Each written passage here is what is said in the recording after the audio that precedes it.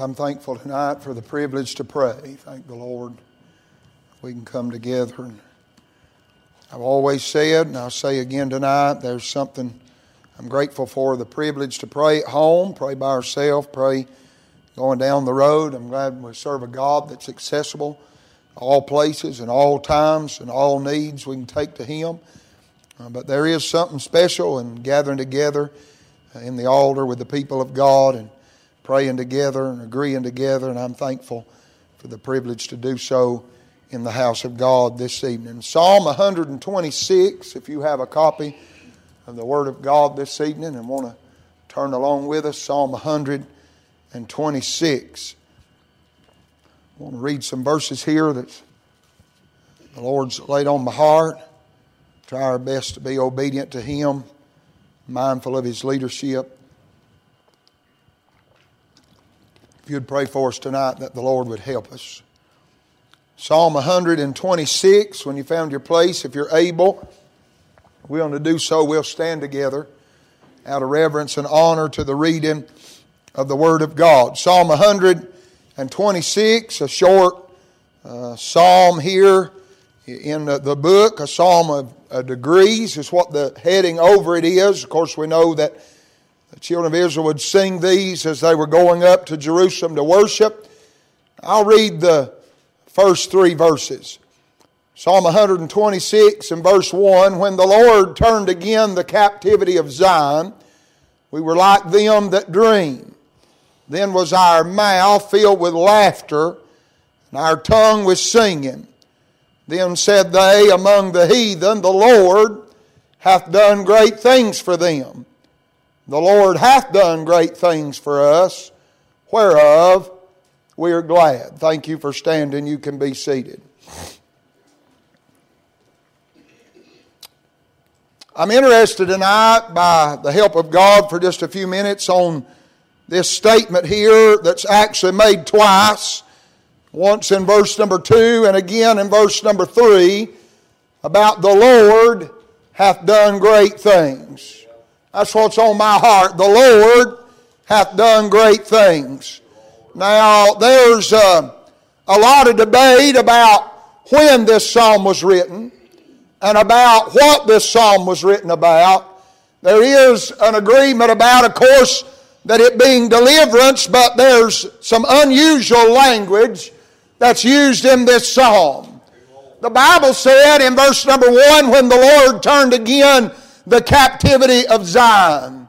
Now that's not a term that's often used most of the time when we read about the children of Israel going into captivity. Then it's said about it being the children of Israel, or about Jerusalem, or about Judah, or about Syria, or one of those places. It's never ever really mentioned about Zion going into captivity. Matter of fact, the majority of times in the Word of God that we read about the place Zion, it always is associated with the place where the Lord dwells, or the place of worship that goes on in the house of God. Of course, we know that Zion was a part of the Temple Mount that was inside of the city of Jerusalem. There's another psalm that mentions the place Zion. It talks about how beautiful for situation the joy of the whole earth is Mount Zion on the sides of the north, the city of the great king. And it's not talking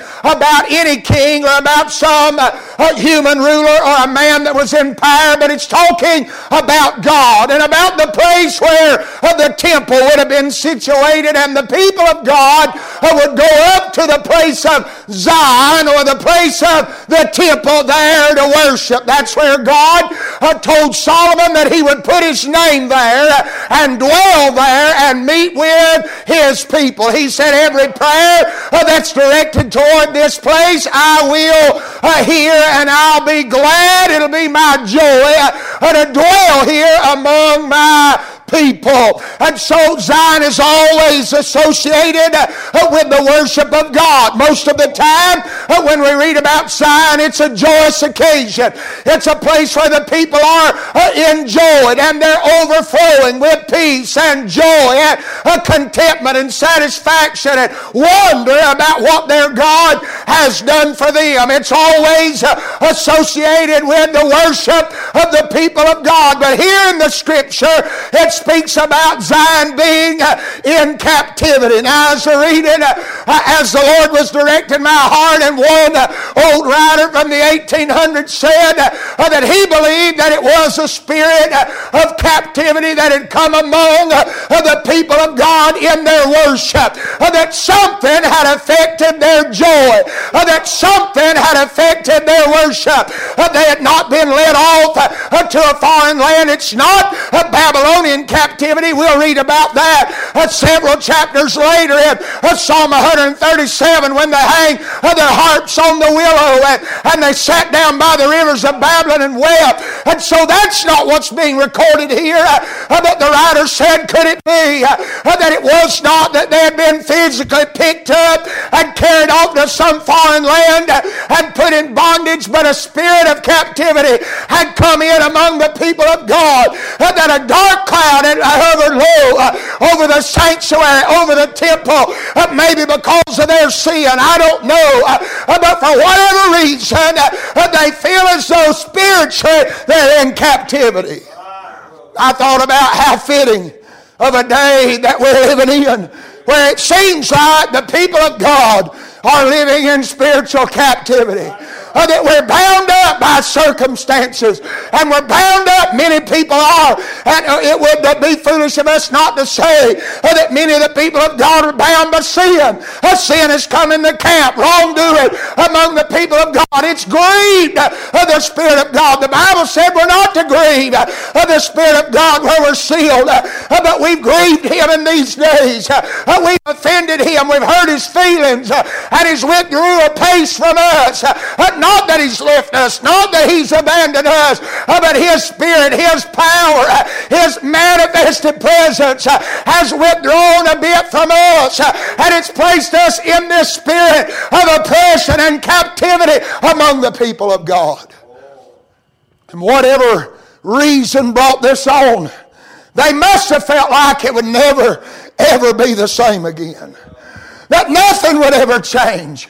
That they would never be back to the place. Oh, we read about it over in the book of Nehemiah, when the gates were broken down and burned with fire, and the walls were torn down, that they walked by and said, is this Jerusalem? Is this the place? Is this the habitation of God? Is this the joy of the whole earth? Is this the land? And it seemed like even though the walls were still standing and the gates were still on their hinges, that something had affected their spirit, and they wondered if it would ever be the same again. But then one day, and I know that we're living in days where, and I know we cannot live in the past. God's not expecting us to live in the past. We don't have to live tonight on what God did for mom and daddy or grandma and grandpa. God's not expecting that of us. God's not expecting His people to live their entire Christian existence looking back on what used to be, but to look ahead at what is now and what is to be in the days ahead. And it seemed like they looked around and thought, will it ever be like it used to be again? And I know in these days that many of the people of God are wondering the same thing. Will it ever be like it used to be? Many of the older people of God, those who have lived long enough to see the power of God and the glory of God and the working of God, the manifestation of God, sinners being saved and the saints being revived, and the shouts in the church house and the true worship of the people of God, look around in our day and this spirit of oppression and this spirit of captivity has come upon the church and upon the people of God, and many people are wondering if it'll ever be the same again. But there did come a day. I don't know what happened. I don't know what brought on the spirit of oppression. I don't know what brought on the spirit of captivity. I don't know what put Zion in captivity. But I know what turned it. It was the Lord. I don't know what caused Him to turn it. I don't know if the people of God got together and did as they did Nehemiah's day. Nehemiah sat down and he wept in the morning, he fasted and he prayed, and he didn't blame everybody else. He said, it's me and my father's house. We've sinned. We're to blame. Let the blame start with me, God. Let me get right. Whether anybody else gets right, I don't know. It's not recorded for us. But something happened, and the Bible said the Lord turned again the captivity of Zion. And they were so much in disbelief, they were so much convinced that it would never ever be the same, that they would always live in this shape and always live in this spirit. They said when he did do it, we were like them that dream. They said it was like a fairy tale to us. It was like a figment of our imagination. We were so convinced it would be like this the rest of our days. But God did a work, and he made it right again, and he worked it again, and we worshiped again, and he showed up again. And I'm telling you, these days, it may seem like a figment of our imagination. It may seem like a far-off dream. But I'm glad tonight to know that I serve a God that can make it all right again. He can change it all up again. He can manifest in power again. He can save sinners again. And when it's all said and done, they left out of Jerusalem singing, everybody around them, the Lord hath done great things for us. The writer said, then was our mouth filled with laughter. Ain't that something? I was reading. Now I don't remember. It was way back yonder. I didn't even recognize the man's name. But he wrote something in there, in that book I was reading. And he said, the recipe to laugh in your spirit again. He said, number one, get locked up in prison. That's where they were. You don't have to be physically in prison. And they weren't, as far as I can tell, physically in prison, but they were spiritually in prison. Something had them bound. They felt like they were in captivity. And so the writer said had the recipe for how to laugh in the spirit again. Oh, they had laughed in the spirit before. They had worshiped God before. But now they had been locked in prison. But he said step number two was to hear the keys jingle on the bell of God as he picked it up and put the key in the cell, and to hear the cell door lock, and to hear the hinges swing open, and to feel the hand of God reach down in the cell where you are, pick you up out of your bonds and chains, set you up on your feet again, walk you out of the cell, down the hall of the prison, up to the king's palace, up to the throne, and put you in front of the king. He said that's how to rejoice again. That's how to laugh in the spirit again. I'm telling you, we've sat too low in the cell of our sin. We've sat too low in the cell of our depression. We've sat too low in the cell of disbelief. But I'm glad to serve a God that's got the key on his belt and to open the door and let us have and give us a joy in our heart again.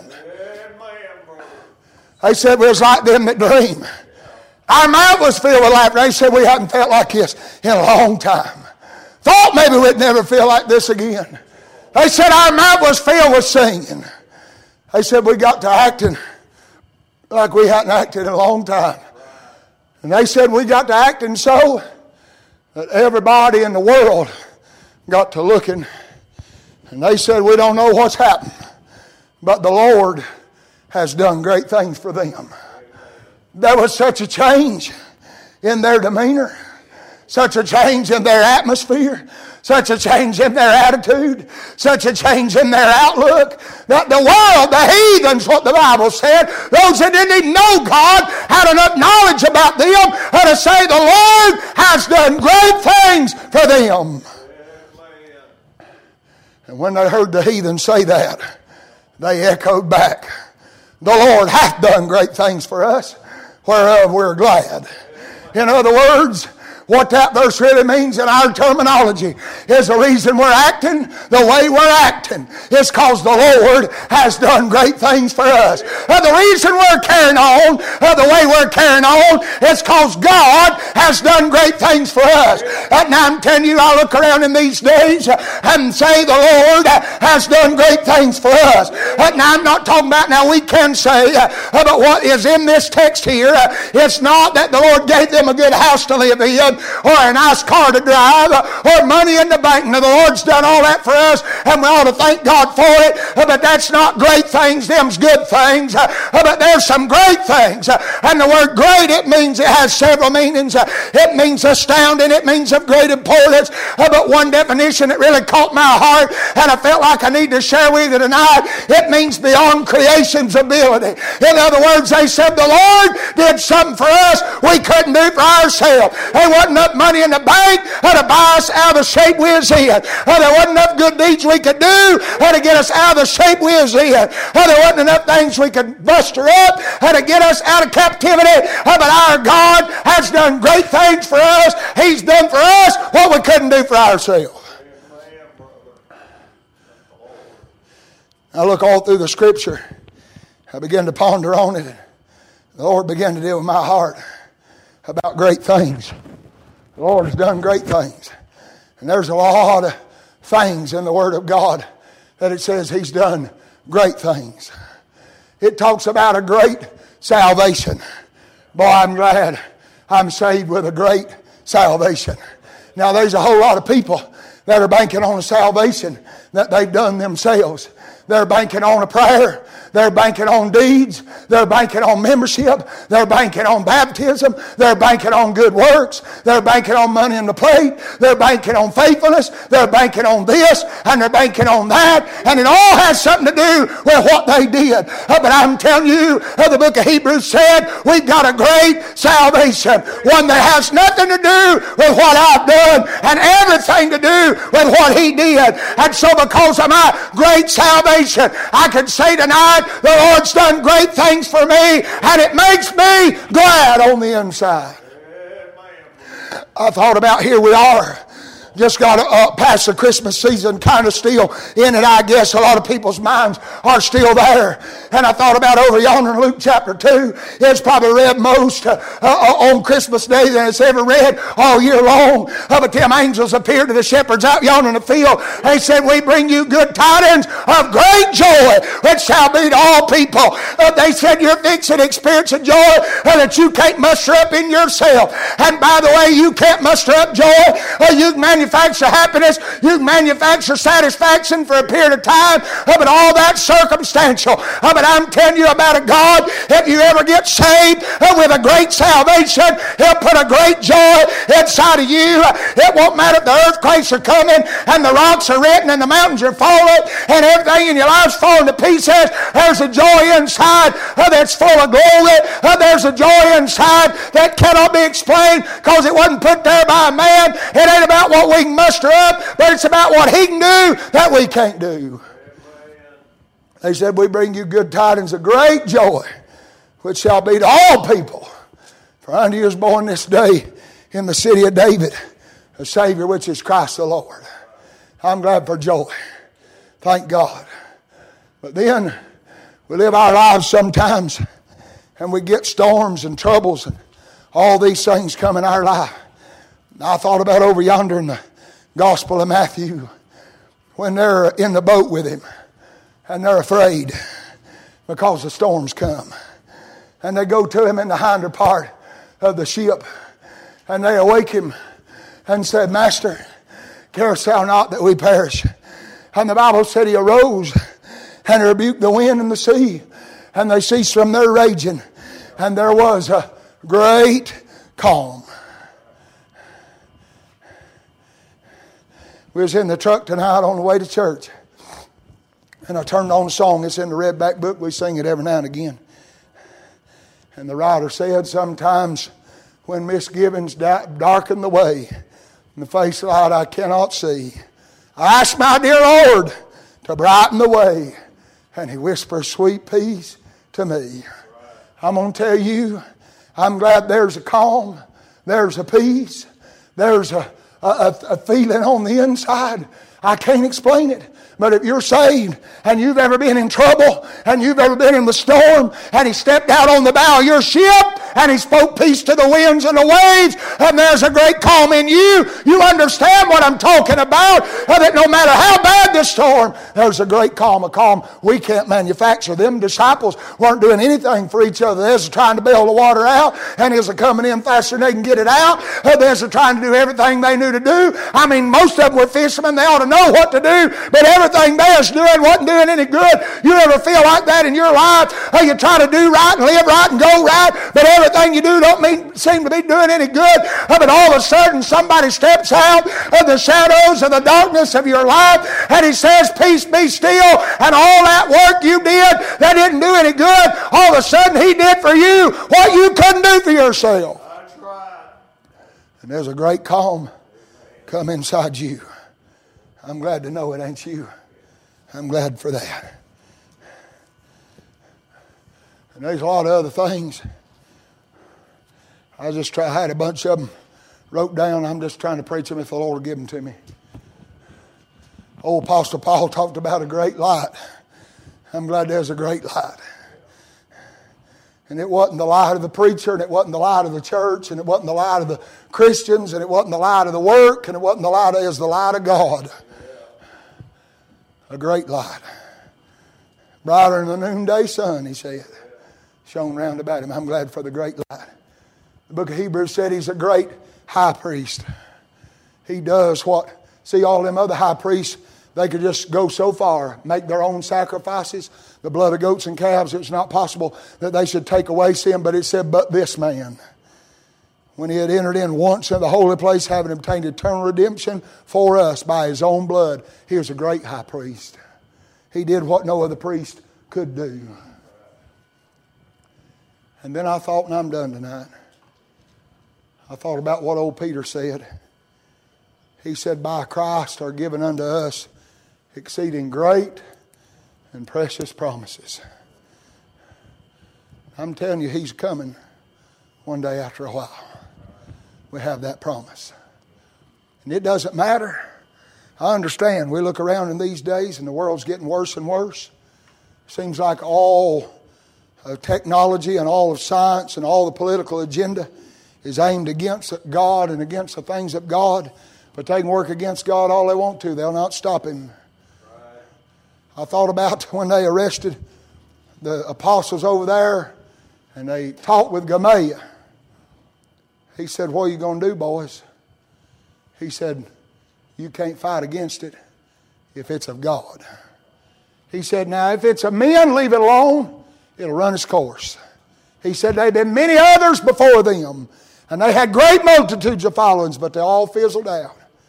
He said, but if this thing's of God, you can't overthrow it. He said, lest you be found fighting against God. And I'm going to tell you, I know it may get bad. And according to this book right here, it's going to.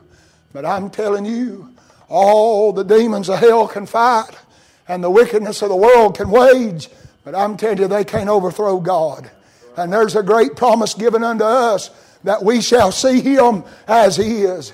If you're saved, He's coming after you one day. After a while, we're going to get out of this place. We're going to lay this vile body aside. This mortal will put on immortality. This corruptible will put on incorruption. You say, what are we going to say all through eternity? I don't know what all we're going to say and worship and praise over yonder, but I'm inclined to believe, after the way God's worked in my heart today, that part of it will probably be, the Lord has done great things for us, whereof we're glad.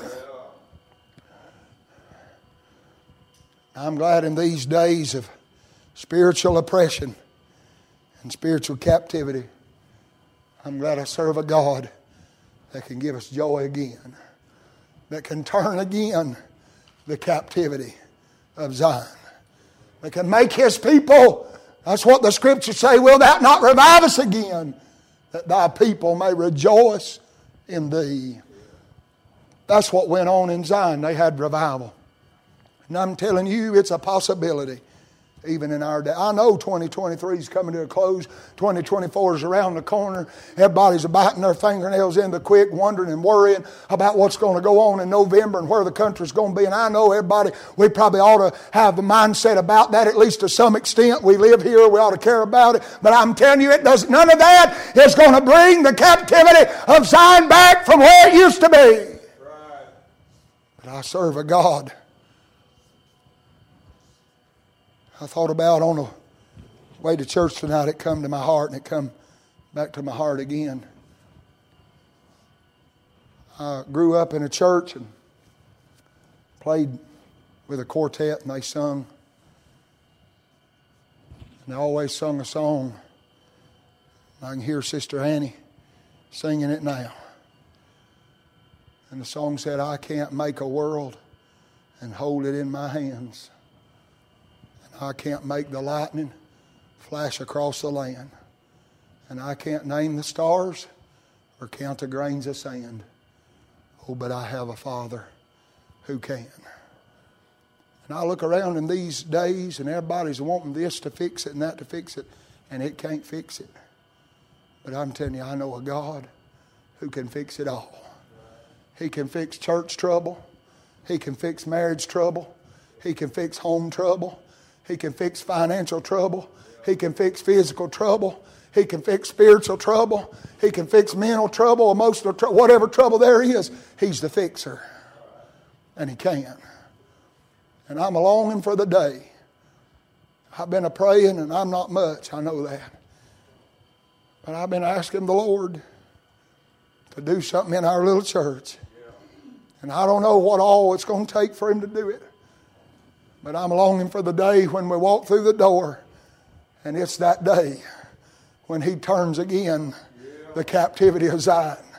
And we get beside ourselves, don't even know what's going on. Just be like one of them that dream. Our mouth filled with laughter and our tongue was singing. And we leave out of the house of God saying, the Lord has done great things for us, whereof we're glad. We're glad. And I'm glad He's done great things before. And He can do great things again. And I'm expecting Him to, because I know He can. And He wants to, worse than we want Him to. And I'm expecting Him to and looking for Him to and asking Him to. And I hope you are too. Father, I thank You, Lord, tonight for this privilege, the opportunity to be in Your house. I thank You, Lord, tonight that I'm saved, that I'm a part of the family of God.